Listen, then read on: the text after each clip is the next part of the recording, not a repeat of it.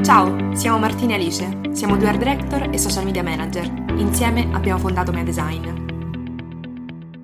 Il titolo del podcast di oggi è Il fenomeno Mare Fuori. Come sempre vi raccontiamo da dove deriva il titolo del podcast del giorno e direi che in questo caso più che mai è ovvio. Scontatissimo. Stiamo parlando infatti del fenomeno Mare Fuori, che per chi vivesse su Marte è una serie nata Rai, che poi è stata distribuita anche su Netflix, ma a questo verremo dopo, che racconta le vicende di un gruppo di ragazzi giovanissimi, minorenni e poco maggiorenni nell'IPM di Napoli, quindi nel carcere minorile situato vicino al mare appunto di Napoli, e le loro vicende sia amorose che tragiche, quindi del motivo per cui sono finiti in questo carcere, di quello che sarà il loro destino, eccetera eccetera.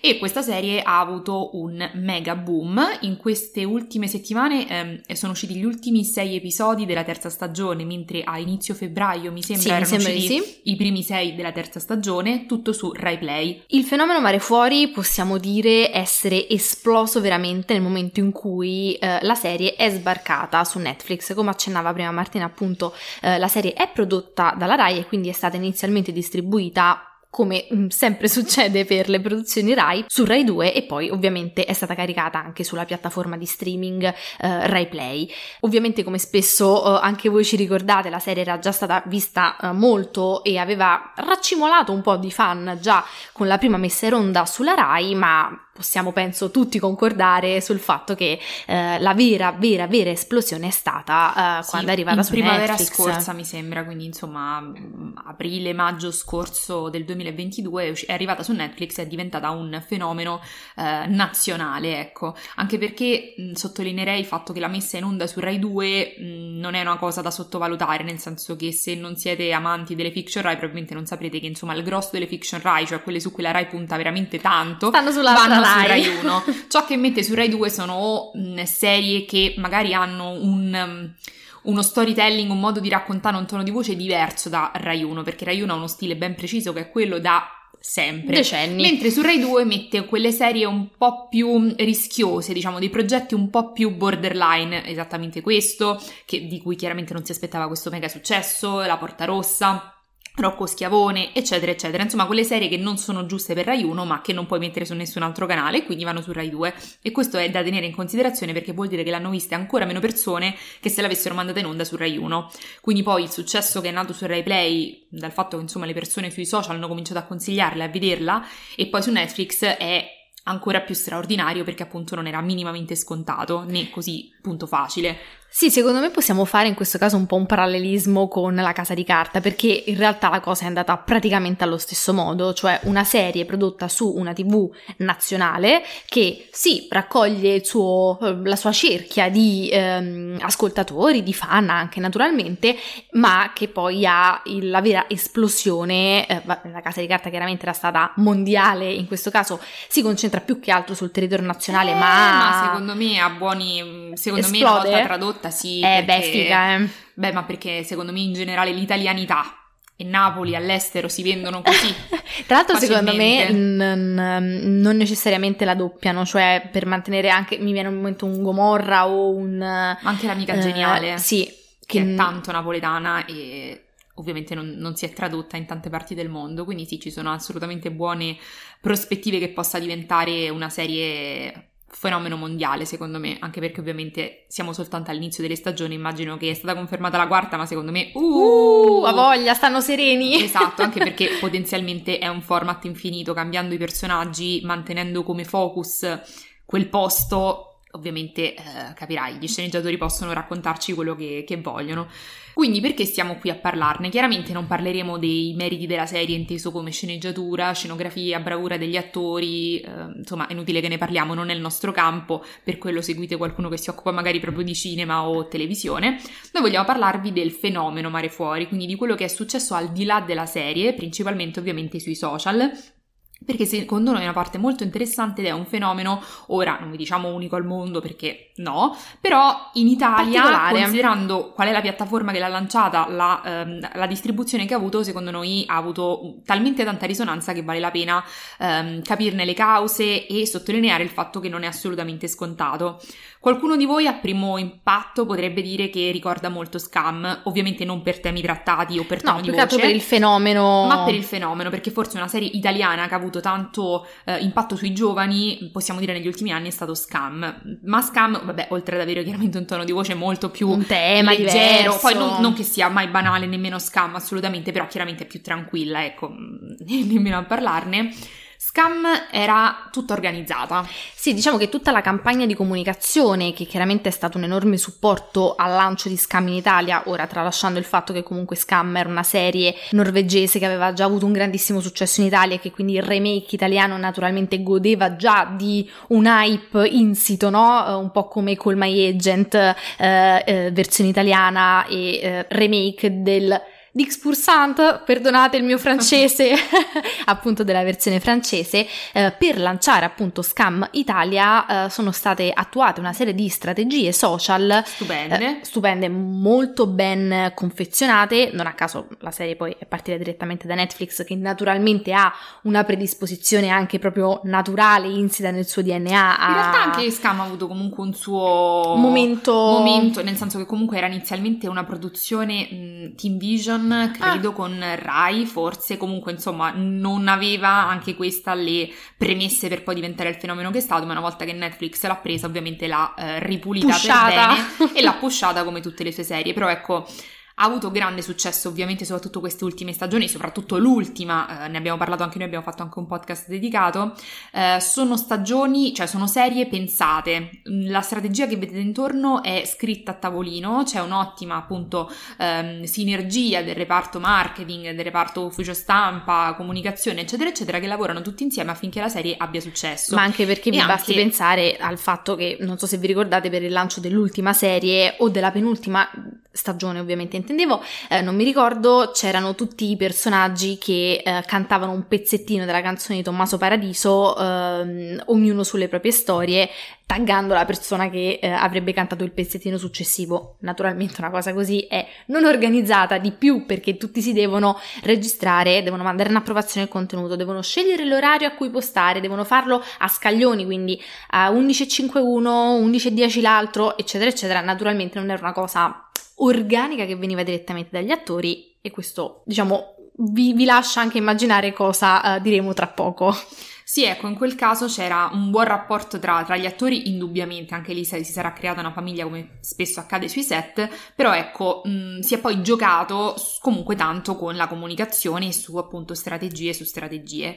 In questo caso invece possiamo dire che ci troviamo davanti a un fenomeno totalmente opposto, cioè non c'era nessuna strategia di comunicazione e tutto quello che è avvenuto è stato organico, e per noi che facciamo comunicazione è proprio applausi, perché ovviamente una buona strategia di comunicazione è pensata per portare dei risultati, se non li porta c'è un problema, ma se li porta è scontato.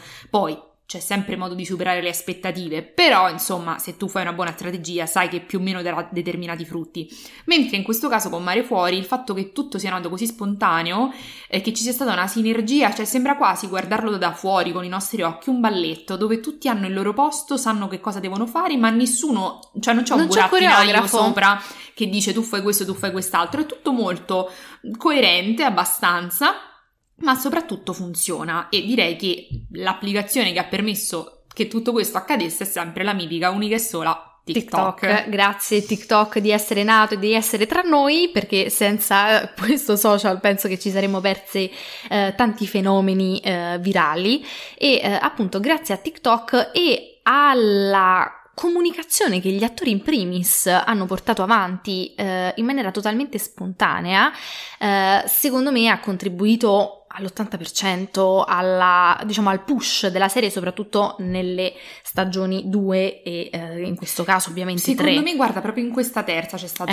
un'esplosione, perché la seconda è stato anche tanto merito di Netflix, perché comunque iniziare a fare meme, gente che ne parlava su TikTok, Instagram, eccetera, ha sicuramente favorito la sua diffusione, ma l'esplosione di questa terza stagione è soltanto ed esclusivamente dovuto all'hype che c'è su TikTok, cioè ormai sono settimane che questa serie è uscita, l'abbiamo vista tutti, eppure si continua a parlare. Io penso che ora per fare una stima, non lo so, 6 video su 10 nella mia, o anzi nei miei per te di TikTok sono su Mare Fuori, nonostante per carità io sia fan, l'abbia vista tutta, ma non è che proprio stia tutto il giorno a cercare informazioni su di loro come quando magari ero più piccolina e mi appassionavo di più a queste cose, quindi insomma vuol dire che c'è tanto contenuto.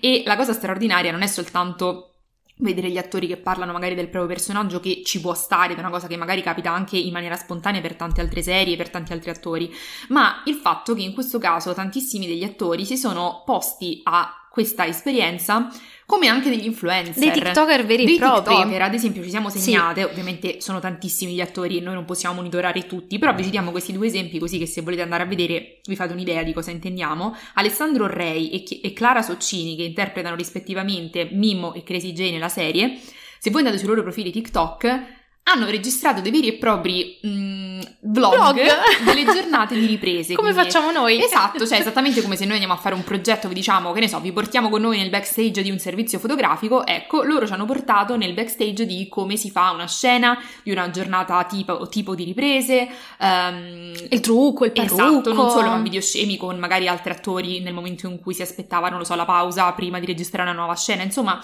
tutta questa parte che generalmente non è scontata, anche perché non è richiesta dalla produzione, a meno che non ci siano accordi iper specifici, e non è scontata anche per un'altra motivazione, diciamo, approfondiamo dopo, ma spesso gli attori, anche giustamente, diciamo, per scelta personale, sono un po' restii all'utilizzo dei social, appunto stile influencer, TikToker, eccetera, eccetera. Invece in questo caso la cosa incredibile è che appunto tanti, ma quasi tutti, ognuno a modo loro. Forse è la nuova generazione, però. Forse è l'età, perché sono giovani. Essendo tanti, infatti quelli che l'hanno fatto per lo più sono dai 2000 in poi. Gen Z. Esatto, probabilmente capiscono in maniera quasi insita, non so come dire, spontanea, che i social sono un enorme vantaggio, poi parleremo del perché, e quindi hanno in maniera del tutto naturale iniziato a postare a metà tra le due cose, quindi A come attore e B come influencer, e bilanciando le due cose. Secondo me la cosa incredibile in questo caso è stata che, oltre alla serie di per sé, che chiaramente appunto dopo l'avvento su Netflix ha avuto un suo exploit iniziale, da lì sono partiti appunto tutti i contenuti organici degli utenti che commentavano la scena oppure facevano pronostici su quello che sarebbe successo, chi ha ammazzato chi, oddio ma chi ha sparato, Rosa Ricci è morta, oppure hanno sparato a Carmine, eccetera. Forse non abbiamo detto all'inizio che potevano esserci degli spoiler, forse lo dovevamo dire. Secondo me chi sta ascoltando il fenomeno Mare Fuori è Vabbè, fan ci e sta, è già giusto. visto la stagione. Quindi oltre a tutto quello che forse ci si può un po' più aspettare, perché ovviamente quando una serie diventa un po' virale, no? Va un po' in hype, è naturale che gli utenti partecipino alla discussione su Instagram, su TikTok e su Twitter, si sono aggiunti anche appunto tutti questi contenuti organici degli attori che hanno alimentato questa gigantesca macchina e hanno sparato l'hype ancora più alle stelle, cioè ci sono stati tutta una serie di fattori non organizzati che si sono incastrati perfettamente. Sì, ma basta che seguite insomma Maria Esposito, che praticamente, non lo so, in un mese è arrivata a 1 milione di follower su TikTok e lei fa tantissimi video con l'audio "io sono Rosa Ricci e tu chi sei per dirmi cosa devo fare", cioè che ormai prende un martello. Avete presente tipo me lo TikTok non lo so, di tu che stai, non lo so, ti stai truccando, ti stai preparando il caffè, senti tutto quest'audio nella testa martellante, ecco. Quindi insomma c'è stata anche questa capacità di riutilizzare materiale fatto già sulla serie, già virale, già famoso, per andarci ancora di più virale e quindi contribuire alla propria crescita anche come influencer. Perché qua dobbiamo un attimino fare una distinzione. Sì. Perché io ho già provato a parlare di questo argomento sul mio profilo personale, proprio da utente normale, tra virgolette, dicendo che appunto questi ragazzi sono stati molto in gamba perché forse hanno capito quanto siano importanti i social anche per gli attori. E qualcuno diceva, vabbè, ma che c'entra? Tutti gli attori diventano influencer. No.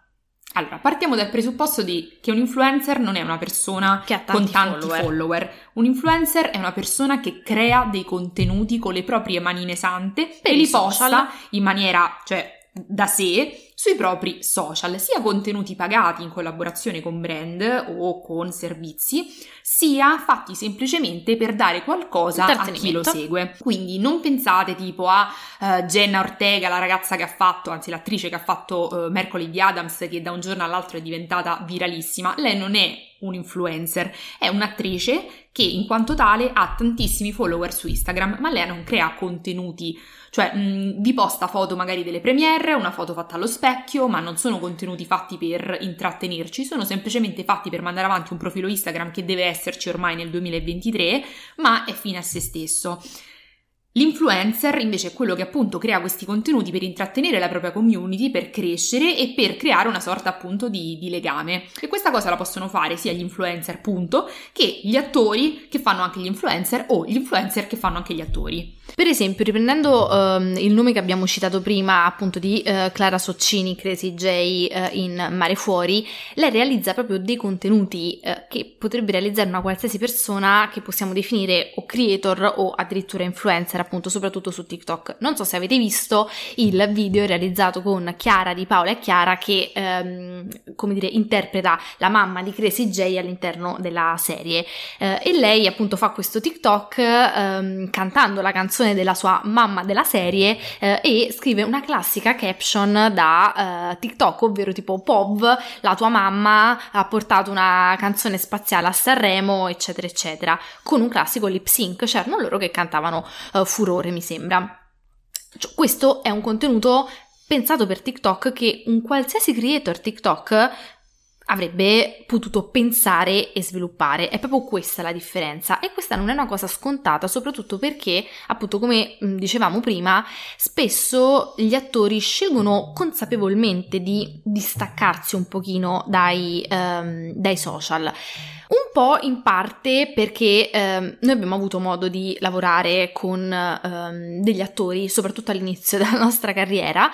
Spesso i social vengono visti come una cosa un po' sciocca, un po' frivola, sì, cioè ma ti pare che mi devo mettere a fare la storiella per Instagram o il mini video TikTok per promuovere il film? Io sono un attore, un'attrice, un artista, non mi voglio piegare al meccanismo di promozione. Sì, c'è da dire che questo secondo me è perché sostanzialmente le persone vedono il lavoro di influencer come un lavoro meramente commerciale, cioè fatto per fare soldi, mentre l'attore è un lavoro che può essere visto anche appunto come fare dell'arte, quindi un contenuto che poi sì ti porta del guadagno, perché insomma nessuno lavora per la gloria, ma fa anche qualcosa in più, cioè creare qualcosa di più elevato di un semplice storia su Instagram che non ha alcun valore. Su questo lasciamo a voi la discussione. Secondo me sono due lavori molto diversi, nonostante sviluppino su piani similari, cioè contenuti audiovisivi. Secondo me non hanno niente a che fare, cioè sono comunque cose molto molto diverse. Quindi molto spesso c'è da parte degli attori questa barriera, cioè questo allontanamento da parte dei social perché li vedono come un qualcosa che possa abbassare di fatto il loro percepito. Cioè io sono un attore, non ho bisogno di questi mezzucci per crescere, voglio fare la mia arte, punto e basta. Questo assolutamente è un discorso condivisibile che capiamo, e secondo me, in realtà secondo noi per alcuni casi può anche funzionare, perché per alcuni ci sono personaggi soprattutto attori che devono essere così, anzi meno li vedi più li cerchi, questo sparire ti crea ancora più voglia di sapere che cosa fanno. Ma banalmente secondo me Matilda De Angelis per esempio ha una gestione dei social totalmente lontana dall'influencer, ma perfetta per i suoi ruoli. Benedetta Porcaroli, sì. Insomma ci sono tante attrici o attori che hanno questo tipo di gestione che secondo me è giustissima e funziona, ma su tanti altri secondo me si può scendere un po' a patti a compromessi, innanzitutto perché secondo me se tu sei molto in gamba puoi creare contenuti che abbiano un valore, come diciamo sempre, anche sui social, non è che per forza devi parlare del nulla cosmico, puoi trovare anche la tua nicchia o crearla, cioè secondo me l'arte è proprio questo, là dove non trovi il tuo spazio ne crei uno nuovo, ma soprattutto per due motivi è importante per un attore fare questo nella maggior parte dei casi, a meno che non sei Angelina Jolie e allora sti cavoli, palese, chiaro. Se no secondo me è un buon modo per differenziare le entrate. Banalmente, shock forse per qualcuno, molti più influencer guadagnano molti più di tanti attori. perché molti progetti legati all'influencer marketing sono legati alla pubblicità e per la pubblicità ci stanno un sacco di soldi, detta proprio banalmente. Non la stessa cosa capita per un attore, a meno che tu non sei proprio il protagonista indiscusso di una serie che si legge su di te e allora grazie, chiaro, ok. Ma se tu sei un personaggio minore, sappiate che forse potresti più guadagnare dalla parte di influencer marketing, quindi banalmente differenziare le entrate non è una cosa, penso che nessuno scuderebbe sopra dei soldi, soprattutto guadagnati con onestà e comunque con le proprie capacità. In più, per portare attenzione a dei progetti più piccoli, cioè pensate, non lo so, adesso ai ragazzi appunto di Mare Fuori, magari domani vorranno fare un piccolo film d'autore, proprio sapete quei film che vengono distribuiti teatrale su 4 cinema in Italia e basta. Ecco, per portare gente, il fatto che tu abbia tanti follower aiuta, perché sennò di quello spettacolo, a meno che tu non sei proprio un appassionato mega di cinema, non ne verrai mai a sapere. Ma che come lo fai a sapere? Perché non verrà pubblicizzato in televisione, né su internet, né da nessun'altra parte. Se tu segui quell'attore che ti piace, quell'attore ti dice io il giorno X sarò in questo cinema perché esce il mio film, se a te quell'attore piace è molto probabile che tu lo spettacolo lo vada a vedere. Certo, i profili social diventano un amplificatore di progetti in generale e poi io so che questa cosa spesso crea enormi discussioni, soprattutto online, soprattutto ho visto spesso attori emergenti o persone che studiano per intraprendere la carriera appunto di attori o di attrici online lamentarsi di questo fatto. Noi chiaramente parliamo sempre a livello meramente di comunicazione, promozione del contenuto e pubblicità. Chiaramente per le produzioni purtroppo, questo appunto lasciamo a voi l'ardua sentenza, chiaramente per una produzione avere degli attori o delle attrici molto attive sui social che quindi possono portare avanti una promozione gratuita del progetto a cui stanno lavorando è un grande vantaggio, perché raga, le produzioni comunque hanno pochi soldi che devono spendere in tantissime cose veramente infinite, a parte tutti i lavoratori della macchina cinema, gli attori, sceneggiatori, costumisti, chi più ne ha più, montatori, non finiremmo mai se elencassimo tutte le persone che devono lavorare all'interno di un set, e poi tutta la parte promozionale. Chiaramente se tu hai i 4 attori protagonisti che hanno 1 milione di follower a testa, raga, la promozione si fa da sé, perché quelli spingeranno il loro contenuto, naturalmente perché è un loro progetto in cui loro credono sui loro social, e quella è tutta comunicazione gratis, e questo chiaramente a livello proprio meramente economico di produzione è un grande vantaggio. E naturalmente questo sicuramente avvantaggerà molti degli attori di Mare Fuori, che tra l'altro secondo me sono uno più bravo dell'altro, perché veramente sono entrati nei personaggi che io penso che Rosa Ricci è nata Rosa Ricci, cioè non è Maria Esposito, è Rosa Ricci. Secondo me gli porterà un grande vantaggio anche per i futuri progetti che potranno sviluppare. Sì, sicuramente potranno fare molto più leva sui cachet. Poi per carità qualcuno ci può dire non me ne frega niente, allora stima totale, però secondo me sono sempre pensieri da fare, quindi ecco, non crediate che il numero di follower in automatico corrisponda all'essere influencer. Poi non che uno si debba autoproclamare influencer, ma dipende che tipo di contenuti poi si realizzano per il proprio profilo. Ad esempio io direi che Mare Esposito è assolutamente una TikToker in questo momento, poi prima sarà un'attrice, una ballerina, ma è anche una TikToker, perché creare contenuti ad hoc per andare virali è la base di come funziona TikTok e il lavoro da TikToker. Che poi faccia anche altro fantastico, anche perché penso che lei voglia più puntare sulla recitazione eccetera, giustamente, visto che è in gamba e quindi ci mancherebbe, ma perché sputare su una cosa che ti può aiutare? Ecco, i social devono essere visti in questo caso soprattutto per appunto chi decide di intraprendere questo percorso come un aiuto, anche perché voi dovete considerare che so che questa cosa chi è grande fan di Mare Fuori non la vuole sentire, ma io ve la devo dire. L'hype finisce prima o poi, de tutto, raga. Ragazzi, attenzione, poi fan di Mare Fuori non ci inondate. No, ma non perché, ma anche perché noi siamo fan. Noi super fan, però ecco, come in tutto, ragazzi, cioè Mercoledì Addams, certo. Quando è uscita non si parlava d'altro. Qualcuno sta parlando in questa settimana di Mercoledì Addams? Ma anche La Casa di Papel. Esatto, ma come è stato, qualunque cosa ha un grande momento di hype, enorme, appena esce, dopodiché piano piano scema, poi magari si rialza con la nuova stagione, assolutamente, però dovete anche considerare che magari ci sono attori che abbandonano quella serie, no? Per un qualsivoglia motivo. Ecco, aver creato tanti follower, una community affezionata prima aiuta poi dopo, perché adesso ovviamente la serie è super in hype, quindi Mare Esposito potrebbe anche non muovere un dito e comunque riuscire a fare qualunque cosa, ma magari tra 2 anni il ruolo di Rosa Ricci si è concluso perché la sua storia si è conclusa, lei si vorrà buttare su altri progetti, giustamente noi glielo auguriamo, aver costruito tutto questo rimane. Cioè i progetti finiscono perché il tempo passa e tutto chiaramente ha una fine, ma quello che ti sei costruito al di fuori continua a rimanere, perché le persone, gli utenti sono attivi e il seguirti li aiuta anche a continuare a farli affezionare a te, altrimenti un ruolo una volta finito basta.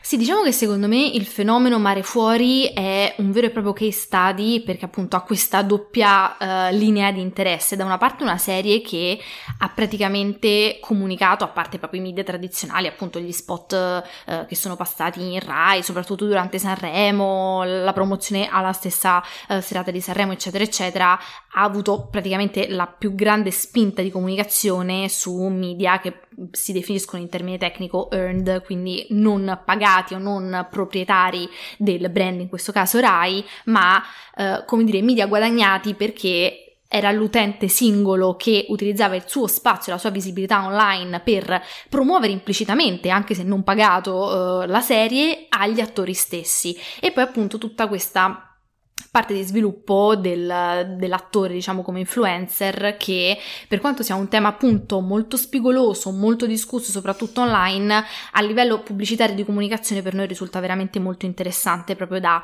analizzare. Cioè, se voi ci pensate, una serie che è cresciuta così tanto con gossip e hype organico non è facile da trovare. Poi ovviamente il gossip, raga, ci sta sempre, fa sempre bene, anche questo aiuta. fatto che loro molti fossero amici anche fuori, per esempio Rosa e Carmela, se non ho capito male, avevano fatto uno spettacolo teatrale insieme prima di Mare Fuori, o comunque si conoscevano, erano amiche.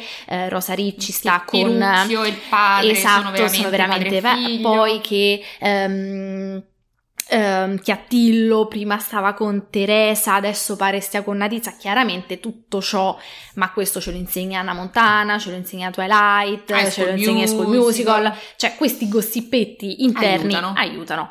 Però appunto questa è una mega macchina di comunicazione social che praticamente si è costruita da sola, e dall'esterno vederla per noi è super affascinante. Sì, quindi la conclusione è che noi siamo super fan della serie, siamo super incantate dal modo in cui questi ragazzi hanno gestito questa cosa. Non sappiamo se ovviamente sia tutta farina del loro sacco, o banalmente è una cosa decisa con agenzia, che non ci sarebbe assolutamente niente di male, ci mancherebbe, però ecco, complimenti, perché comunque aver fatto, cioè in questo caso sono stati gli attori ad aver portato pubblicità alla serie, che non è una cosa scontata considerando che non sono grandi nomi Angelina del cinema Jolie, che è italiano, che insomma, grazie, cioè è un film con Alessandro Borghi e Luca Marinelli, è ovvio che vabbè, è giusto, va dove deve andare, sia perché loro sono bravissimi, sia perché ormai hanno dei nomi che hanno un peso. Questi ragazzi invece sono giovanissimi, per lo più alle prime esperienze a livello proprio di importanza a livello nazionale. È straordinario vedere come grazie a una gestione giusta dei social siano riusciti a creare tutto questo, e sicuramente sempre grazie a TikTok che ci permette grazie questo. Tiki. Senza TikTok tante cose non sarebbero successe. Grazie per aver ascoltato il nostro podcast. Se volete saperne di più su di noi o su cosa facciamo, seguiteci al profilo Instagram maredesign.agency. Alla prossima, ciao!